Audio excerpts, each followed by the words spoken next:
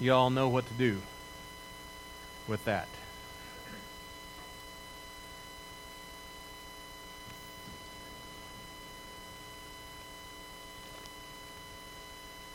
I have to warn you that today might be a little different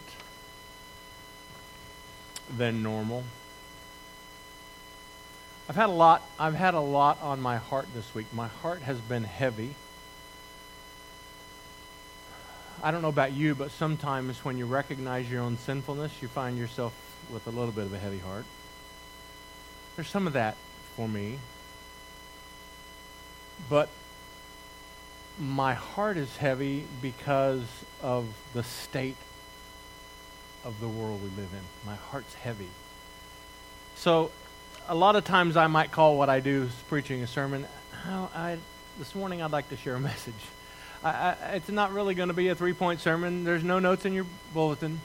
There's no nifty words that are alliterated so that they all start with P or anything like that. There's none of that. But I want to share what I feel like God has really burdened me with this week. And it's kind of ironic because I even said last Sunday, I'm going to preach the second half of Ephesians chapter 4. I opted to skip over that. I was going to do one sermon. Well, guess what? I'm backing up. Normally we keep going forward. We're going to back up. And so I'm going to begin in Ephesians chapter 4, verse 1. And part of this is my wife saying, what are you skipping that section for? That's what we need more than anything. And I'm like, I had blinders on. And so I'm thankful for a wife who was not afraid to tell me that I needed to reevaluate that. But I want to deal with this because I think we need it. Some of you may have heard of Jim Cymbala. He wrote several books, Fresh Wind, Fresh Fire, Fresh Faith. I mean, quite a few things. He is the pastor of the Brooklyn Tabernacle Church in Brooklyn, New York. One of the most fantastic worship churches out there. Amazing. Except God put a message on his heart, and I listened to that message this week. It convicted me to the core. And some of what you hear from me this morning is going to be from him. There's just no apologizing for that. And so I want us, and we're going to probably use a little more scripture this morning than maybe normal, but I believe it's necessary. And so let's go ahead, if you have your Bibles, please open them to Ephesians chapter 4. Maybe you're on your tablet, your iPhone, whatever. Android, if you're that crowd. No judgment. Well, a little bit of judgment. Nothing that I'll hold over you. Ephesians chapter 4, beginning in verse 1, he says, I, therefore, a prisoner for the Lord, urge you to walk in a manner worthy of the calling which we have been called. Now, I want to just stop for a second there. I want that phrase to sink into you, and I want that to resonate in your brain as we talk through everything we talk about this morning. I urge you to walk in a manner worthy of the calling to which you've been called. And he goes on and describes what that looks like. With all humility and gentleness, with patience, bearing with one another in love, eager to maintain the unity of the Spirit in the bond of peace. There is only one body. I put the only in. There is one body and one Spirit. Just as you were called to one hope that belongs to your call, one Lord, one faith, one baptism, one God and Father of all, who is over all and through all and in all, but grace was given to each one of us according to the measure of Christ's gift.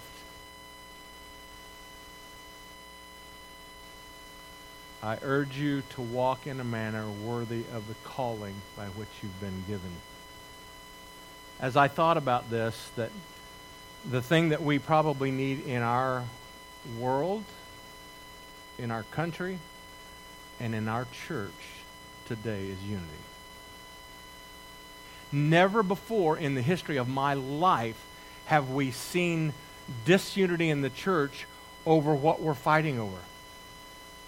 I've never seen it. It's just all. Now, there used to be a time when we would fight over abortion, whether it was right or not. We don't fight over that anymore.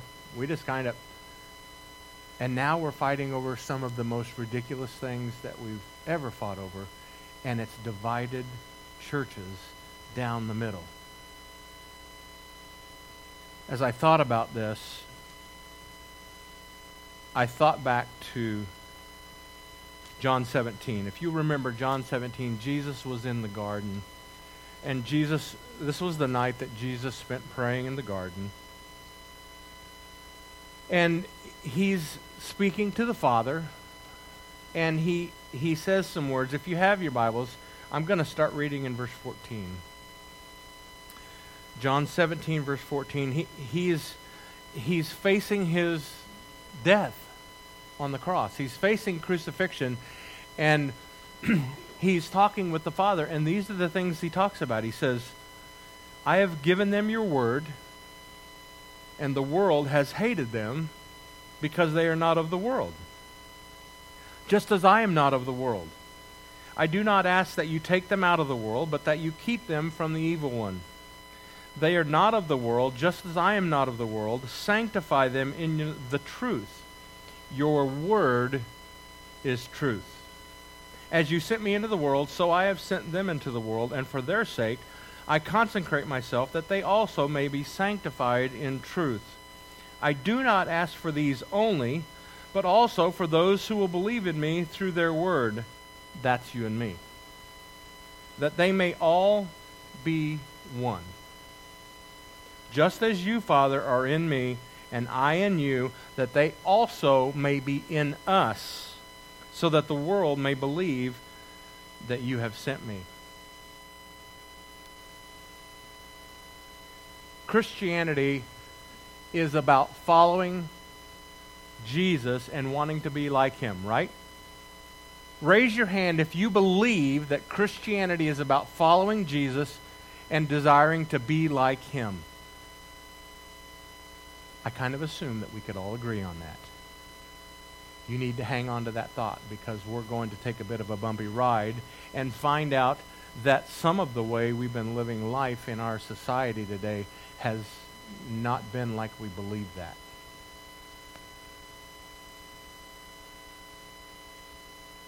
It's kind of a weird Christianity. If Christianity at all, or even Christianity at all, if people don't want to be like Jesus.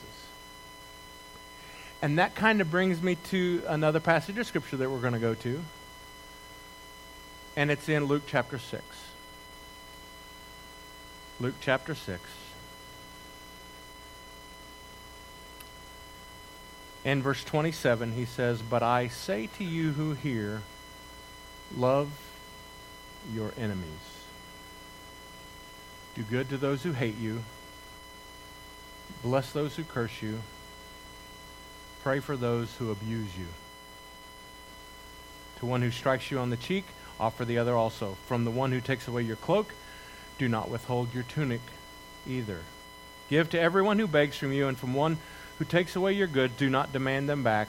And as you wish that others would do to you, do so to them. If you love those that love you, what benefit is that to you? For even sinners love those who love them.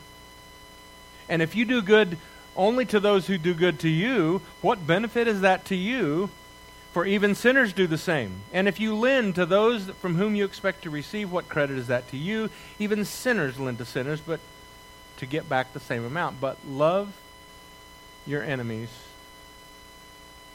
and do good, and lend expecting nothing in return, and your reward will be great. And you will, listen to this, and you will be sons of the Most High God. He didn't say fight for your own way, fight for your own wishes, believe what you want, and try to convince everybody to do it. He says, love people who hate you, do good to those who want to despise you, and in that, you will be sons of the Most High. Now, we all agreed that being a Christian is loving God and attempting to do what he does, right? We all agreed on that. He says this, for he is kind to the ungrateful and the evil. Be merciful, even as your Father is merciful. You see, when you're hated, that's when you really find out who the real Christian is. When you're hated and someone says something bad to you or someone crosses you, that's when you find out who you are in Jesus, how you treat them. Because if you respond with hate and bitterness and vile, you are demonstrating that you're not a son of the Father, because that's not what Jesus did. Jesus said, love those who hate you. Do good to those who would want to cause you harm. That's how Jesus lived. In our society today, everybody is posturing. You know what posturing is, right? This is who I am. I'm standing, this is who I am. Everybody's posturing. Even those that aren't in politics are posturing. In our churches, we're posturing. And we're saying, I'm for this, I'm against that, I'm for this, I'm against that. And in saying simple things like I'm against that or I'm for that, in regards to something outside of the Word of God, we are posturing. And we are saying, this is who I am. This is who I am. We have people that are posturing about Blue Lives Matter. We gotta support the police. Yeah. And then there's people posturing about Black Lives Matter. Well, Black Lives Matter. Well, and then there's everybody matters. You got that group out there. No, all lives matter. No, white lives matter. And we've got everybody posturing. I'm conservative. I'm a liberal. Well, I'm for Antifa. Everyone is posturing. And if you don't believe that, you need to look at Facebook. You can't read a feed on Facebook where you don't find someone posturing over who's right and who's wrong. And it's destroying our churches. There was a group of pastors that were polled, and 20% of them, that's 1 in 5 pastors, said once we get past this pandemic and back to life, we're quitting the ministry. I hope that's not true. But you know why? It's not because they can't find a good sermon to preach. It's because they're sick and tired of the people in the churches fighting. What are we fighting over? It would be one thing if we were fighting sin. And trust me, in your posturing, our posturing, I'll say it I include myself. We think, well, I believe I'm right, and so what they're doing is sin. Basically, all of us in our posturing are getting outside of what our role as believers is supposed to be. We're supposed to love people that hate us. Well, what do you do when someone hates you on Facebook? Well, I'll block them. I'm just going to unfriend them. We're not going to have anything to do with them. I'm going to post something that lets people know that this person is the enemy. Oh my goodness. Do you know in the last 2 weeks alone, I've received in excess of 25 messages on Messenger with people saying, you need to watch this and share it with everybody. Oh my gosh, I'm ready to leave Facebook altogether. I have to admit, I've sent a few of those. I'm repenting of that. I was wrong.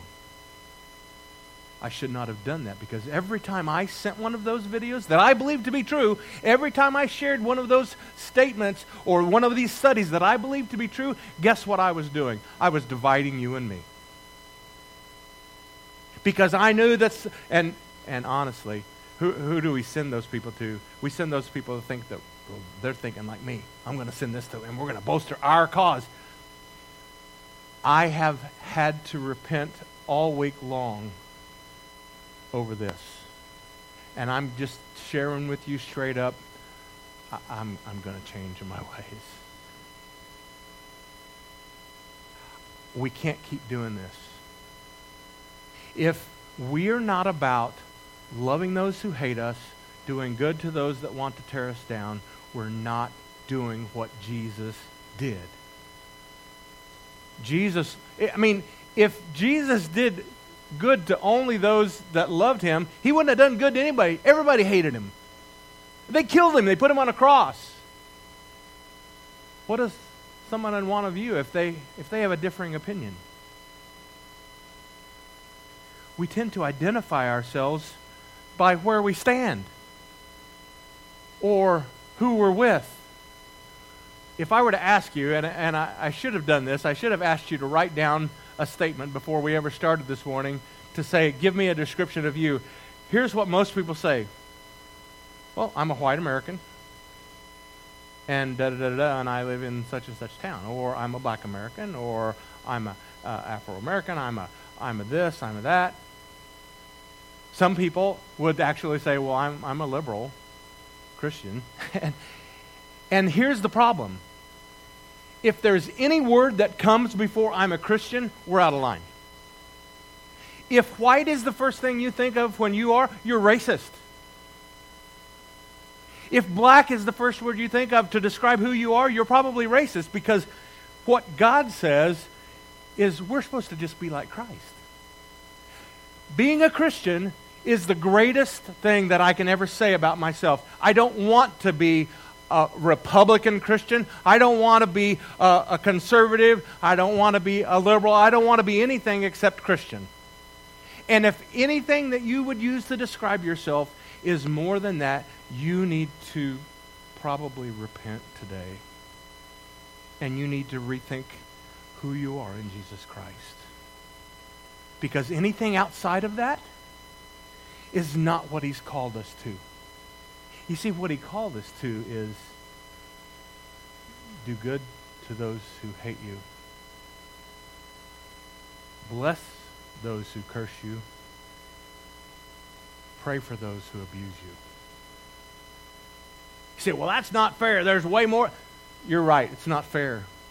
You know, it wasn't fair that everyone that saw Jesus opposed him. It wasn't fair that they treated him like, you know, the wicked stepchild of something that, they didn't even, it wasn't fair. None of it was fair. And Jesus never called us to live in a society where everything's fair. He didn't say, well, you can be happy if everything's fair and you get treated like you want to treat. No. He said, come follow me. Foxes have holes. You're not going to have a bed. Come follow me because that's what sets you apart. If this morning you have been dealing and you would describe yourself as I'm an anti-Black Lives Matter, I'm an anti-conservative, I'm an anti... If you were an anti-anything, you might be an anti-God, because God says this is who I want you to be. I just want you to be Christian. I just want you to love people. I just want you to bless those who curse you. I want you to love people that hate you. I want you to pray for those that want to do you harm. When was the last time you stopped and said, wow, that guy really hates me. Father, I need to talk with you about this guy. And not judge him. Would you please forgive him? You see, we don't naturally go there because our society has taught us and trained us, listen, if you're not getting what you want, you stand up for your own rights. This whole Bill of Rights thing is ridiculous. I have the right to, and I've even said this, I have the right to believe what I want to believe about mass. And I'm like, you know what I have the right to do? I have the right to trust Jesus Christ as my Lord and Savior. And I need to leave it at that. If I'm going to pull my rights up to try to get some position over you, I'm wrong, I'm sinful, I need to repent, and I need to change my ways.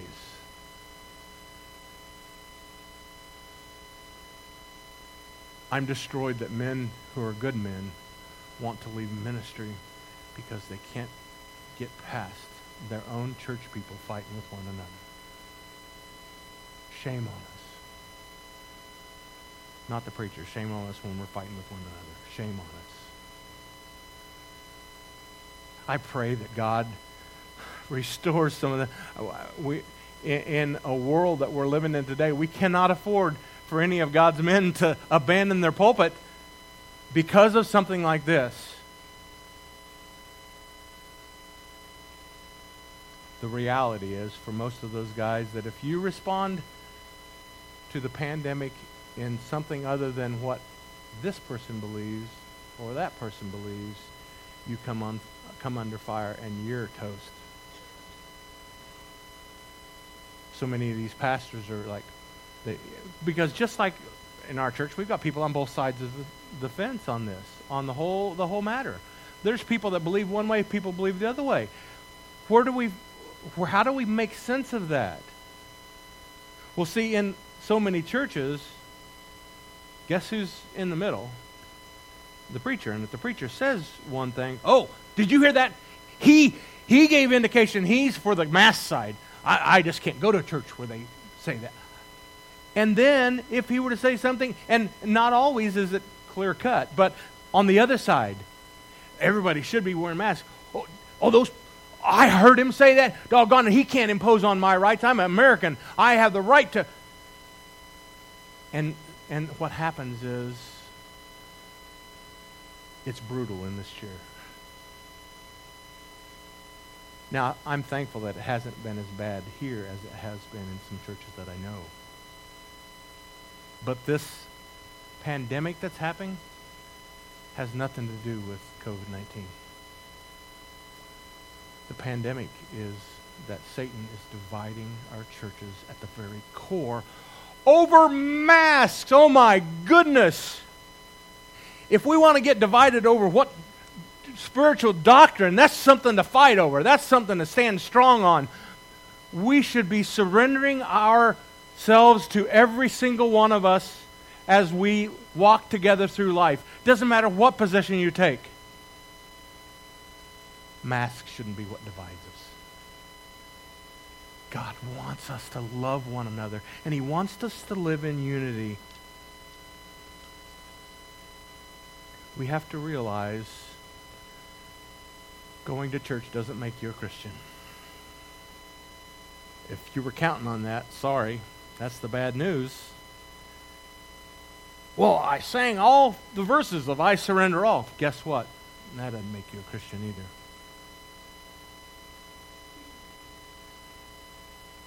What the gospel writer says,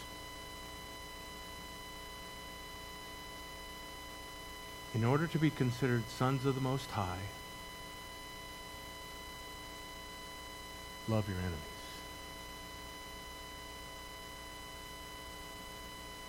Bless those who curse you. Pray for those that abuse you. Have you felt like you've been abused or opposed in anything that you have had to believe? I mean, look at our society. Oh my goodness, we could fight over politics all day long. Once again, that's part of the pandemic that Satan's pushing. Anything that we can fight over, he's like, yeah, let's stoke the fire to that. Let's push that, and we'll put it out in front of. That'll divide the church. We've got to take a stand, people. Today is the day we have to decide we're not going to let that happen here. The challenge from me to you today is I'm going to ask you to stand with me. I'm going to change my behavior. I'm going to stop doing things that would cause you or you or you or you to be on an opposite side of me. I'm going to love you if you curse me. I'm going to pray for you if you abuse me. How about the rest of you? Will some of you, or maybe all of you, join me in that? If you do, we will begin the revival in Galesburg, Kansas, and restore the unity that God wept over. If we do that, we will show the world outside these doors we're not affected by the world around us when it comes to living our faith. We don't love one another because they agree with me, because we're on the same side, because they like blacks, or they like whites, or they like policemen, or they don't like policemen. That's not what binds us together. What binds us together is Jesus Christ. And what causes us to be called the sons of the Most High God is if when people do us wrong, we do good to them. If people curse you, we bless them. If people abuse you, pray for them. I'm going to invite you to join me in that. I am a sinner that needs God's grace every single day. As your pastor, I confess my sin to you today. Will you join me in a revival? I want God to revive my heart. I want him to take away all of the crud that has built up, that I've allowed Satan to filter into my life and take me off center. That's what happens. You're going along, you guys that build stuff, you understand what a level is when that bubble is bounced right in the middle. That's the sweet spot. When you hang something on the wall, you want that level to be in the middle. Well, my bubble has been skewed because I've allowed this stuff to infiltrate my life, and this has become, COVID-19 has become way more important to me than Jesus Christ, and I'm telling you right now, that's going to change in me. This morning, we're going to have the band come up, and they're going to sing an invitation song. And I want to invite you to join me and be willing to confess your own sin in this. And be willing to say, listen, I'm going to stand with you, Kevin. We're going to make the Galesburg Christian Church different than the church down the road they've split already and they're still fighting over this. We're not going to fight over this anymore. We're going to love everybody, no matter what side of the fence they're on any issues that are out there in our society they don't matter. It just doesn't matter. I can love you if you're a Democrat. I can love you if you think Black Lives Matter is the greatest thing in the world. I can love you because Jesus said the goal is to love people who want to do me harm, bless those that curse me, and pray for those that want to do me wrong. We're going to sing our